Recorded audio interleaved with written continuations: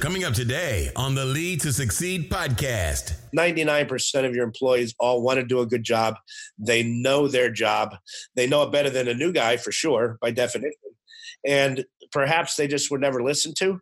But before you come in with a 100-day plan that you've developed from your previous experiences, you better figure out exactly what you're walking into, or you're going to fight the wrong war. Do you want to learn the tricks that top leaders use to get the most out of themselves and their teams? Well, Naftali Hoff is here to help. Lead to Succeed picks the brains of top leaders to learn about their challenges, insights, and best practices. Here's Naftali. Hello, Lead to Succeed Nation. It's Naftali Hoff, and welcome to Lead to Succeed, episode 40. Today, I have the pleasure of speaking with Bill Sandbrook. Bill is Chairman, President, and Chief Executive Officer of U.S. Concrete, a leading supplier of ready-mix concrete and aggregates in active construction markets across the country. He is a 1979 graduate of the U.S. Military Academy at West Point and spent 13 years serving in the U.S. Army. Bill holds 4 advanced degrees and is responsible for U.S. Concrete's impressive growth since his arrival in 2011. Bill, thanks so much for coming on the show today. Oh, you're welcome. Glad to be here. Yeah, and it's really a pleasure. First of all, thank you for coming. I know you indicated to me that you're a drop under the weather, but nonetheless, I'm looking for a fantastic conversation.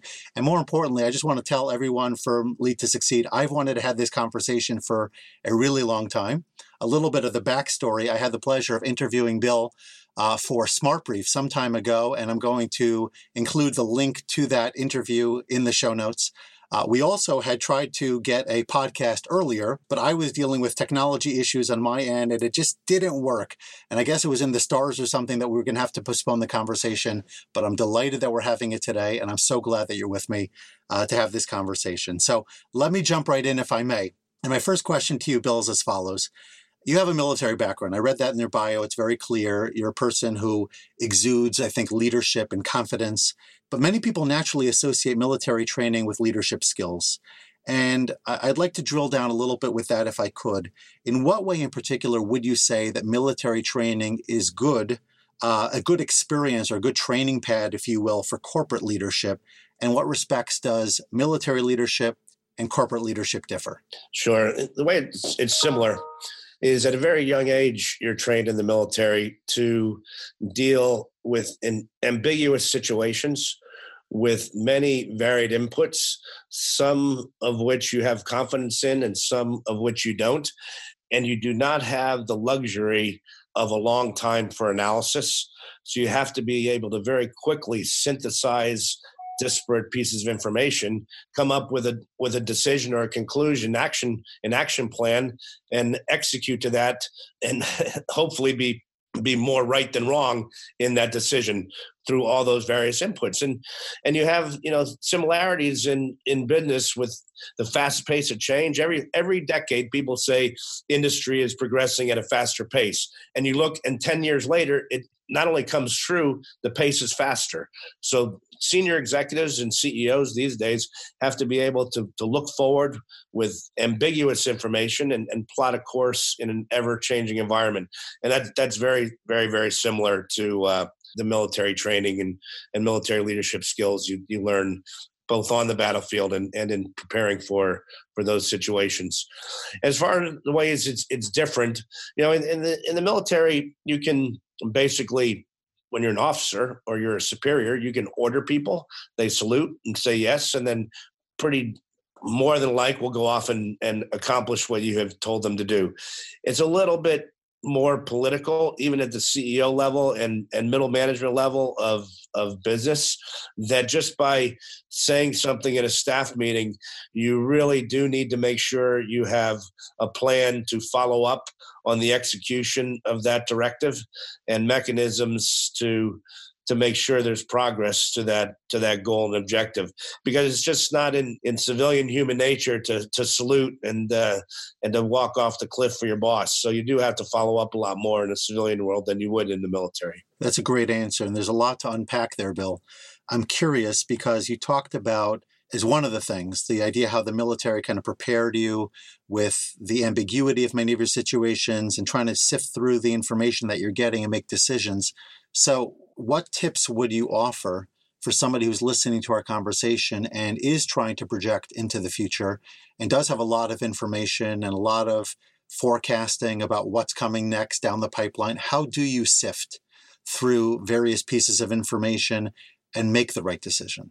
That's extremely important and extremely insightful question, because there is so much data available and there is so much minutia. Successful senior level leaders can cut through to the chase of what is really going to affect their true core mission. They need to find data points that they connect to the future, not necessarily to the present.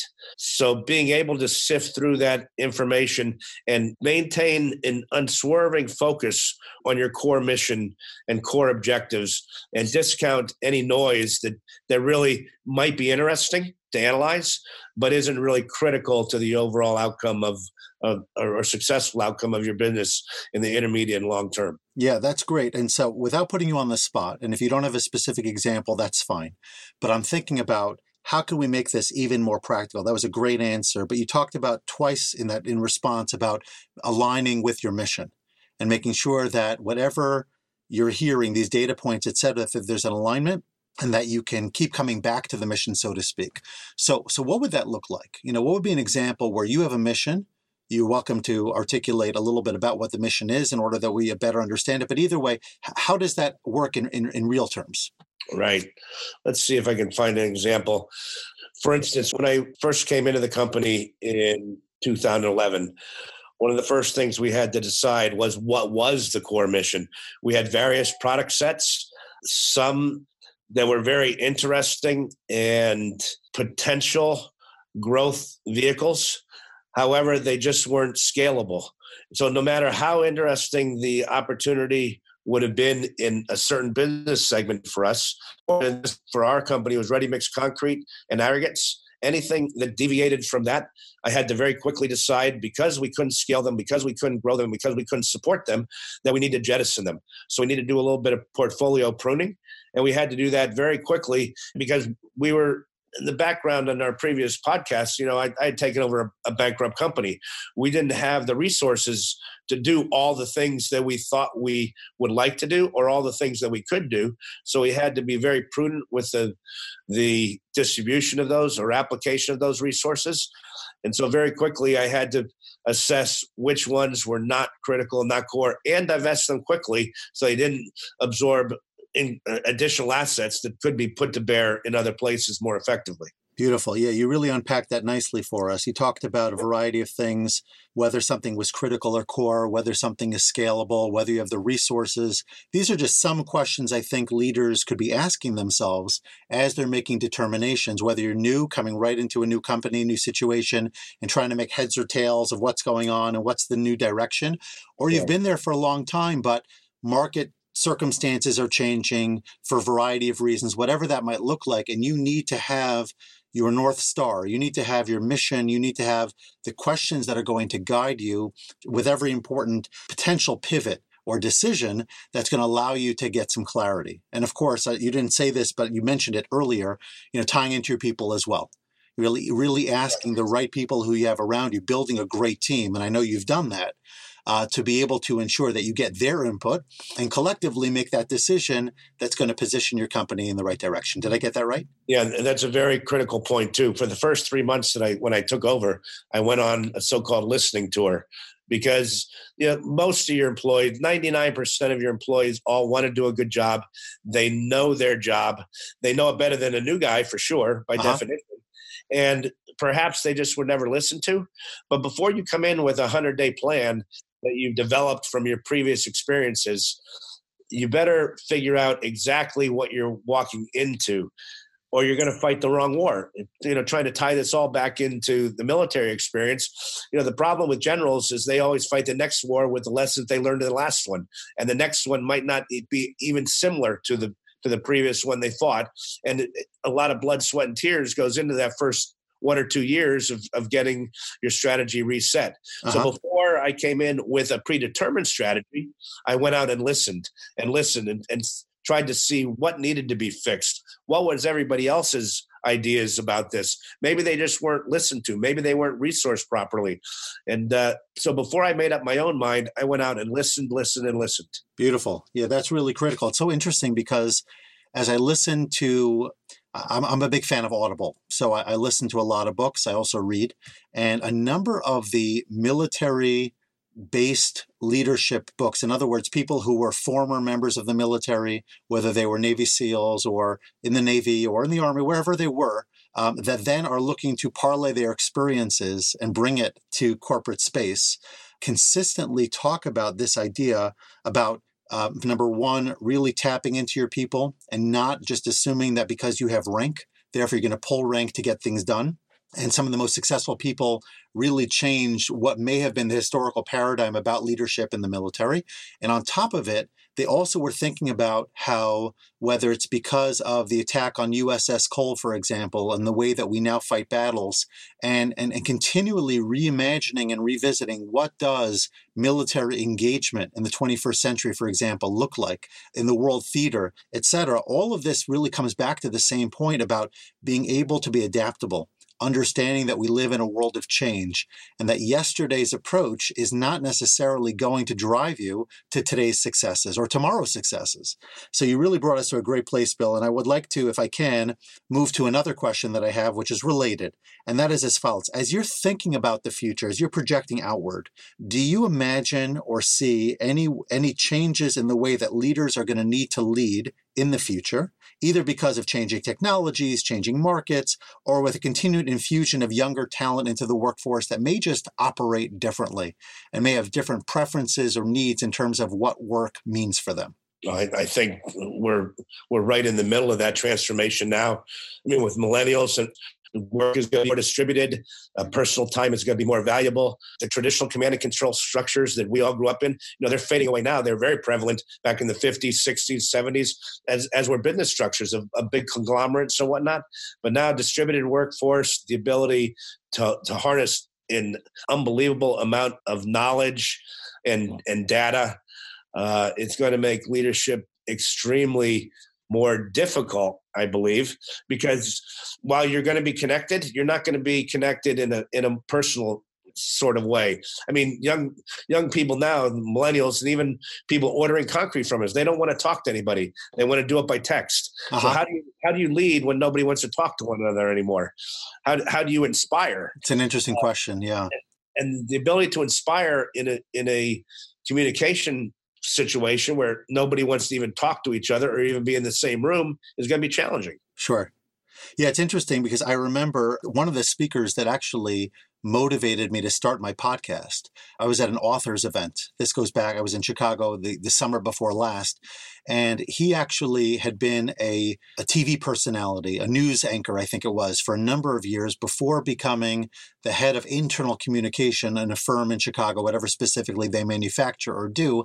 And he talked about using a podcast as a way by which to manage internal communication and to keep people under, top of mind from the CEO, from other members of the executive team. What are some of the ideas, values, and kind of like use that as a platform? And you're right. If people are not prepared to have face-to-face conversation to the same degree, then how else can we get our message out there? And I think that's a challenge probably for leaders, especially those of us who are a little bit more senior, whether it's Gen X or older, the baby boomers in particular, because you're so used to a particular way of operating.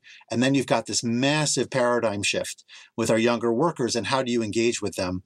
But I think still, and before we move on to the next question, if I may add one more thing, I do still think that people do crave, as much as they hide behind, in many ways, technology, or it's the first thing they grab is their phone and like to text, instant message, whatever that platform might be, everyone still loves the direct touch. I don't necessarily mean physical. It could be that, but certainly the proximity, the call, the direct connection, because we all know that you lose something through technology. It just doesn't capture the same degree of interaction.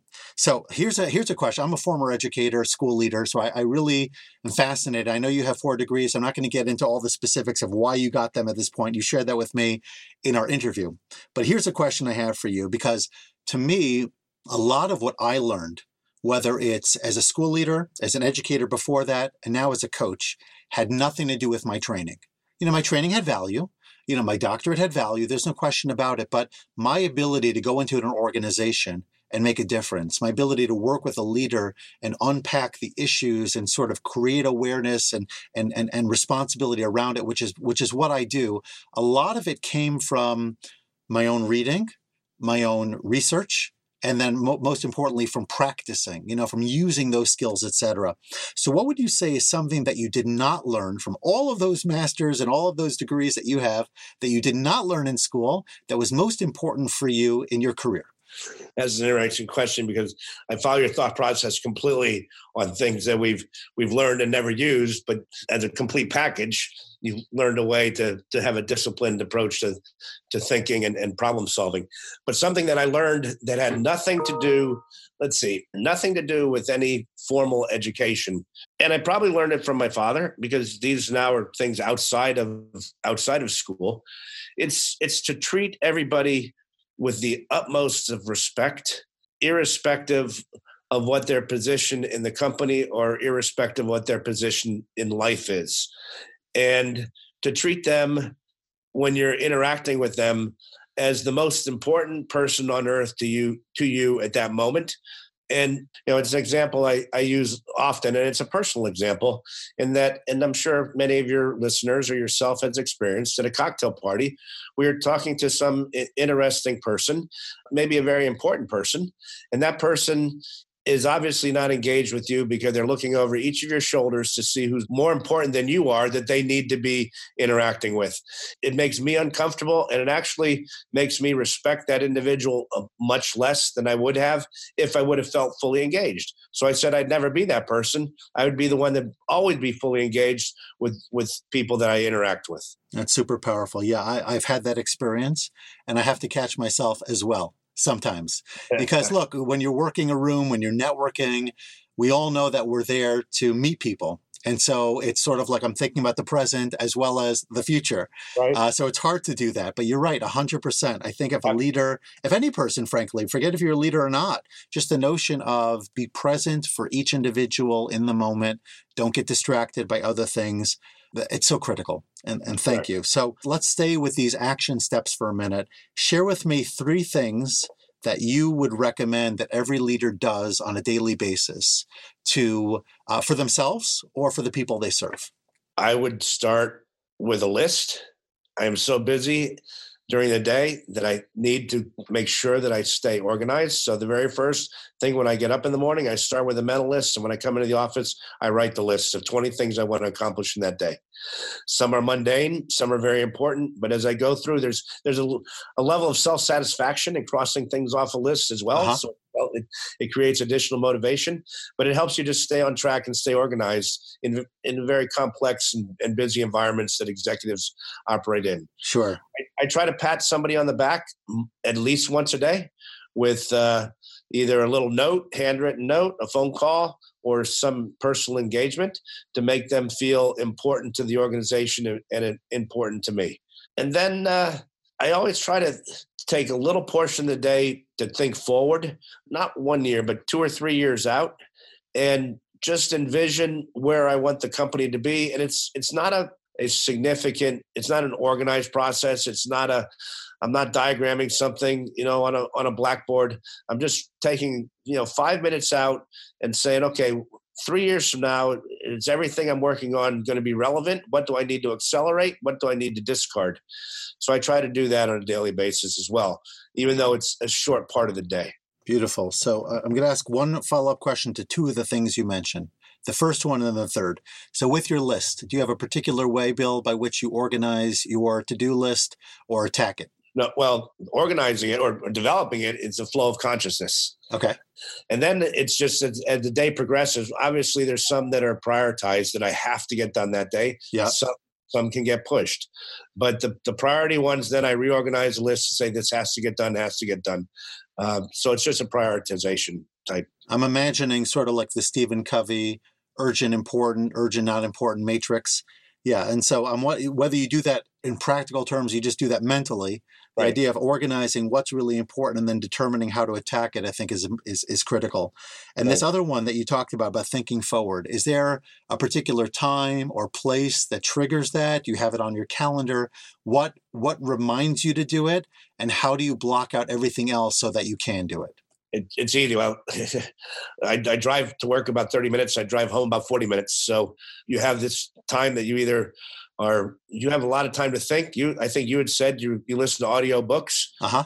When in those type of times, those are my times there and on airplanes. I don't connect to Wi-Fi when I'm on an airplane because that's my 2 hours. That's like commercial.